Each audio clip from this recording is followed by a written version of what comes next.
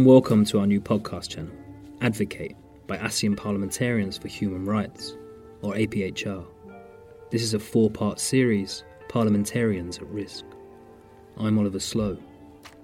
This episode looks at the current situation in Cambodia, where the increasingly despotic rule of Prime Minister Hun Sen has led to the eradication of all political opposition, as well as a systematic crackdown on dissent. This series, part of a wider research project by APHR, aims to draw attention to the scale and consequences of the human rights violations faced by MPs in the region and their impacts on democracy and society as a whole. These reprisals come in the form of, among others, judicial harassment, surveillance, and being arbitrarily stripped of their parliamentary status.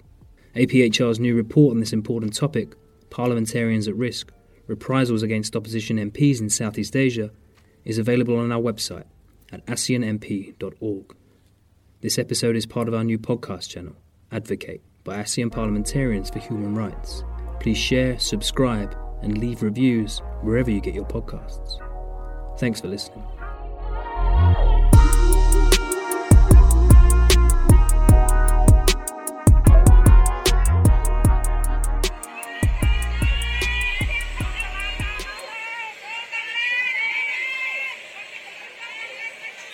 Every Friday for the last several months, dozens of mainly female protesters have held demonstrations in front of the Phnom Penh Municipal Court building in the Cambodian capital.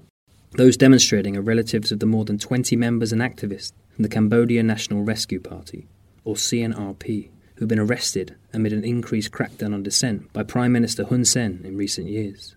The CNRP, the only viable opposition party in Cambodia, was dissolved by the country's Supreme Court in November 2017, and hundreds of its members banned from politics. During the recent protests in Phnom Penh, the thuggish tactics of Hun Sen's police have been on full display.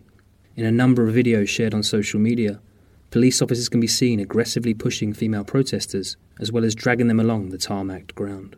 One video that caused particular outrage shows a police officer striking one of the demonstrators to the ground, seemingly knocking her unconscious. Among those protesting is Heng Bore, whose father, Heng Chansothi, was arrested in early June at his home in the west of Phnom Penh.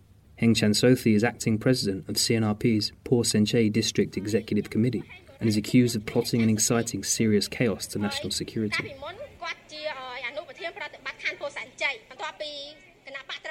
Heng Bore told reporters that her father was arrested in the middle of the street and surrounded by police, quote, like a criminal. He was then forced into a car, she said. Despite the intimidation and violence against those protesting at the Phnom Penh courthouse, Heng Bore said she refuses to give up.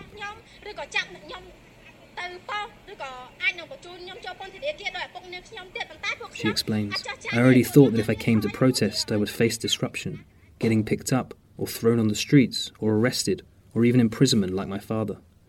We do not surrender nor give up despite many problems. She also called on the international community and civil society organisations to intervene for the release of her father and other political prisoners.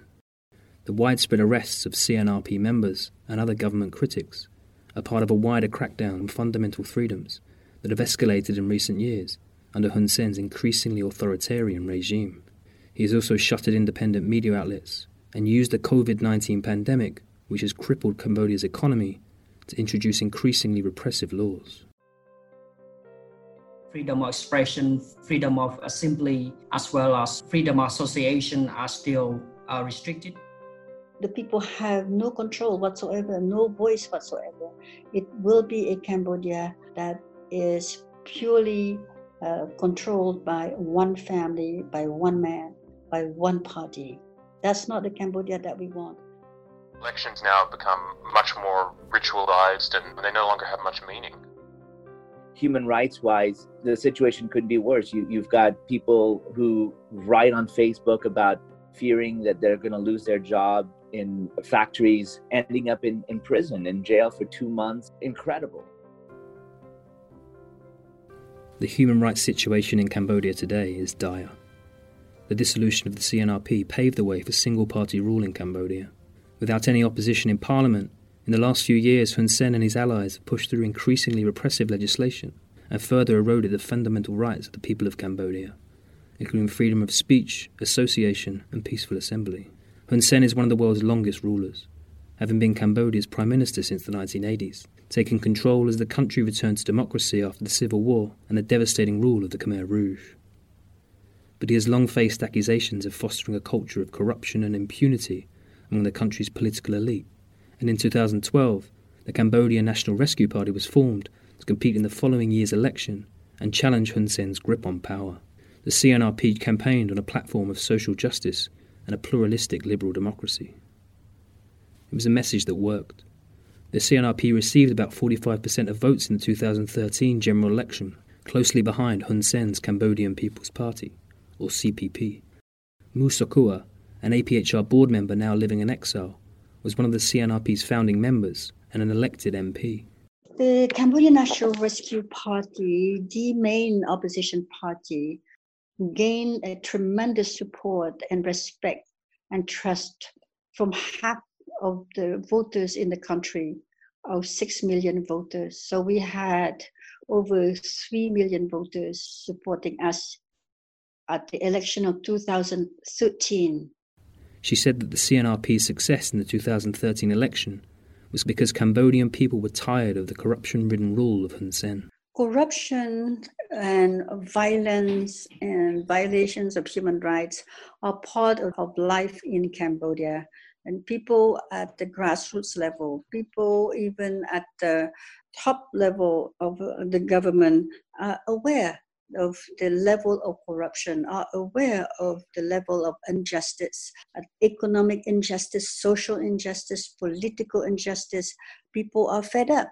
People don't see a Cambodia that can be free without a change of government. Shortly after the 2013 election, widespread anti-government demonstrations broke out in Phnom Penh. Here's a Phnom Penh Post video report from December 2013. It's hard to estimate just how many showed up, but the protest dwarfs earlier ones, with officials estimating the turnout as high as 100,000. The group had threatened to block national roads leading into the city, an action the government has expressly forbidden. By marching in such numbers, they are effectively doing the same thing, right in the heart of the city. The protests were initially triggered by allegations of voter fraud against Hun Sen, but soon morphed into calls for him to resign, triggered by anger at his regime, as well as the poor quality of life for many people in the country.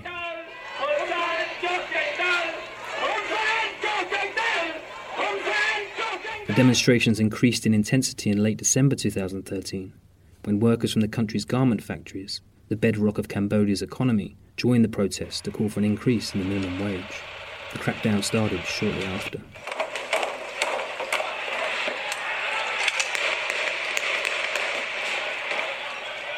In early January 2014, military police fired at the protesters, killing at least 5 people and injuring dozens. After months of tensions, the protests were eventually brought to a halt in the middle of 2014, as authorities dismantled structures at Phnom Penh's Freedom Park, the main protest site, and arrested opposition MPs, including APHR's Mu Sokua, who was later released. Hun Sen didn't cede to the protesters' demands for him to resign, however, and as Cambodia moved towards communal elections in 2017, the Prime Minister increased his crackdown, including by jailing and harassing critics. One prominent government critic, Kem Lay, was brazenly gunned down in broad daylight in central Phnom Penh in July 2016. There's been no meaningful investigation into his death. Despite a heavily flawed vote in the commune-level elections of 2017, with accusations against the government, including voter intimidation and biased media coverage in favour of the ruling party, the CNRP captured more than 3 million votes, or just over 40%, slightly behind the CPP. Within months of the poll, however, the CNRP had been dissolved by Cambodia's Supreme Court, accused of plotting to overthrow the government. 118 of its senior members were banned from politics for 5 years. Immediately, opposition voices had been removed from Cambodia's parliament, and the millions who had voted for the party in the election were effectively disenfranchised. At the time, APHR's chair, Charles Santiago, said the dissolution of the CNRP was, quote, the final nail in the coffin for Cambodian democracy. Kem Sokha, the president of the CNRP, was also arrested and charged with treason for allegedly conspiring with a foreign power to overthrow the Cambodian government. He was held in a detention centre in southeastern Cambodia, near the border with Vietnam, for more than a year before he was placed under house arrest. In November 2019, he was allowed to leave his home on the condition that he does not participate in political activities or travel abroad, and continues to cooperate with judicial investigators. His trial continues, and if found guilty, he could face up to 30 years in prison. The CNRP's former leader, Sam Rainsy, was already in exile before the vote, and shortly after the CNRP was dissolved, Musakua said she knew her own arrest was imminent and fled the country. In Cambodia, she now has at least 3 charges against her, including for treason, inciting the military, and incitement to cause public disorder and social unrest. All charges carry a maximum prison sentence of more than 20 years. The Cambodian government has also since revoked her passport. In November 2019, Musakua and other CNRP members attempted to return to Cambodia, but were prevented from boarding flights into the country. Ahead of their planned return, authorities announced that they had sent arrest warrants for CNRP co-founder Sam Rainsy to all neighbouring countries, had deployed troops along the Cambodia-Thailand border, and threatened to use armed force to suppress the opposition. Musakua was detained in Malaysia while trying to get back to Cambodia, and released after intervention from APHR and other human rights groups. I'm not the only one who fled the country. Many top leaders of the opposition fled the country. We are dispersed all over the world. Those who stay inside the country stay below the radar of Mr. Hun Sen, extremely careful about not communicating with us, even on social media, even through WhatsApp or Signal, total disconnect. Cambodia held a national election in 2018, but with the only effective opposition party removed from politics, Hun Sen's CPP swept up all 125 seats in the National Assembly. Hun Sen does not appear to be willing to give up his power anytime soon, and the 68-year-old has indicated that he's making plans for his son, Hun Manet, to succeed him. Hun Sen has already made his son the commander of the Cambodian army. Journalist Sebastian Strangio, author of the book Hun Sen's Cambodia, said that the last 3 years had seen a drastic tightening of political space in Cambodia. Proximate cause has been the rise of the Cambodian National Rescue Party and the threat that this poses to the CPP's power. So the 2013 election saw the CNRP garner a significant share of the vote. They cut deeply into the CPP's majority in the National Assembly, and the CPP was concerned that the next election in 2018 would see even greater gains by the party and could potentially catalyze some sort of political shift. And so they took that challenge very seriously. Initially, they attempted to tighten the screws just enough to discourage people and scare them off. That didn't work out. The 2017 commune elections, the CNRP scored similar gains as to what they did at the 2013 national election. And after that, I think that the CPP decided that enough was enough and that they were going to nip this challenge in the bud. He said that the deteriorating rights conditions in Cambodia are also linked to the rising influence of China, its top source of aid and investment, which has reduced the country's reliance on typically Western donors who support its contingent from Phnom Penh's promotion of democracy and human rights. I think the enabling factor in this is the support of China, because previously there were Western scrutiny. It never really created democracy in Cambodia, but it sort of put limits on how far Hun Sen could go in suppressing protesters or cracking down on human rights defenders or the independent press. This is one of the reasons that they have readily embraced the Chinese sales pitch, because this is financial support minus these types of conditionalities and strings. So it's becoming increasingly difficult to know what the international community can do of this in Cambodia. I think that in some senses this demonstrates the limitations of attempting to implant change from the outside. The human rights situation in Cambodia has grown even worse in recent months during the coronavirus pandemic. Officially, Cambodia has recorded about 300 confirmed cases and 0 deaths. But the global shutdown caused by the virus has decimated the country's economy, particularly its garment and tourism industries, which employ a significant chunk of the country's workforce. Hundreds of factories have reportedly asked the government for permission to suspend their operations, either partly or entirely due to the virus, leading to demonstrations from garment workers. Cambodia's economy took a further hit in August, when the European Union withdrew part of its preferences granted under its Everything But Arms scheme, due to the, quote, serious and systematic violations of human rights principles in the country. The move will affect about a fifth of Cambodia's exports to the EU, notably in the garment sector. Kun Tharo is Programme Coordinator for the local NGO Centre for Alliance of Labour and Human Rights, or Central. He told APHR that factory workers in particular have been affected by the economic fallout of the coronavirus crisis. We've seen that is a continuing of effects of the factory closures. Workers are facing wages issue, unpaid wages, factory closed down without paying worker compensation in accordance with the law, and illegal suspensions, which is workers are not getting proper compensations. Freedom of expression, freedom of assembly, as well as freedom of association are still restricted with this situation of a COVID crisis. And the lack of the intervention from the government is brought angry, among the working class. You've seen the numbers of protests going on at the factories, and continuing numbers of factories are going to shut down.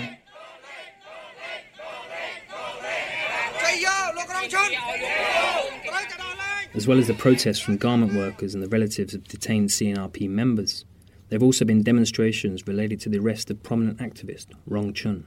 Rong Chun, who is president of the Cambodian Confederation of Unions, was detained in late July and is charged with incitement to commit felony, following comments he made to the media about land issues for farmers close to the Cambodia-Vietnam border. According to Human Rights Watch, 11 people protesting Rong Chun's arrest have been detained in recent weeks, as have at least 3 youth activists. People expressing fear or concerns about the coronavirus have also been detained. In March, police arrested and questioned a 14-year-old girl in Kampot province after she expressed fears on social media about rumours of positive COVID-19 cases in her school and local area. Some of those arrested have been released after signing pledges not to spread fake news in the future and to apologise. Meanwhile, the crackdown on the CNRP only continues. Since March, APHR has documented at least 22 members or activists from the CNRP being arrested by Hun Sen's regime. All are facing vague charges related to plotting, inciting military personnel to disobedience, or incitement to commit a felony. In addition, Hun Sen and the CPP have used their position of power to introduce increasingly repressive laws in recent months. In April, the government introduced what right groups have said is an unnecessary and draconian state of emergency law that provides authorities with broad and unchecked powers to restrict freedom of expression, peaceful assembly, and association. The government has also written the draft law on public order, ostensibly to regulate public spaces and public behaviour in those spaces, but which could, quote, become yet another piece of repressive legislation in a legal framework that severely undermines human rights. Sophal Ir, a Cambodian-American academic, said the lack of any viable opposition party in Cambodia has contributed to the deteriorating human rights situation. When you don't have a viable opposition party, or when the only opposition party is essentially erased from the picture, not of its own will, but really by the ruling party, it means a total lack of accountability, an inability then to speak up when there are problems, no escape valve in terms of being able to press any kind of differing opinion, and a total lack, I think, of sensitivity to the needs of the people. Even under the state of emergency declaration that was passed under the pretext of COVID-19, the language of that state of emergency law appears to include essentially anything that the ruling party feels is somehow not in concordance with their thinking could result in essentially the invocation of this state of emergency. And so it's really a setup for not COVID-19 per se, but for anything that could happen in the future that displeases them. Everything could be suspended and you could be arrested. Yet those fighting for a return to democracy in Cambodia have not given up hope. Musakua said she hopes to be able to return safely to her country and contribute to its development. We call for the next election to be prepared now so that we can go back to compete. We call for a reform in a national election commission so that we can ensure free and fair elections. Very unlikely, but still, we believe that with the international community, with ASEAN communities, with pressure from democratic countries, and with the people inside Cambodia to work together so that we can move Cambodia forward.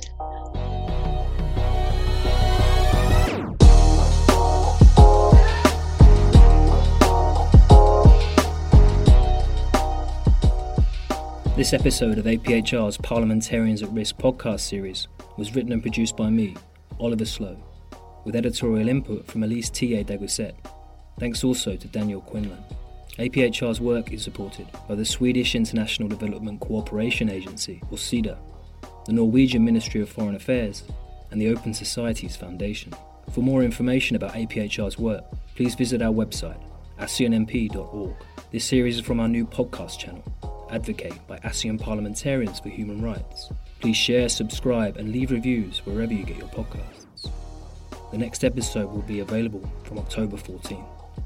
Thanks for listening.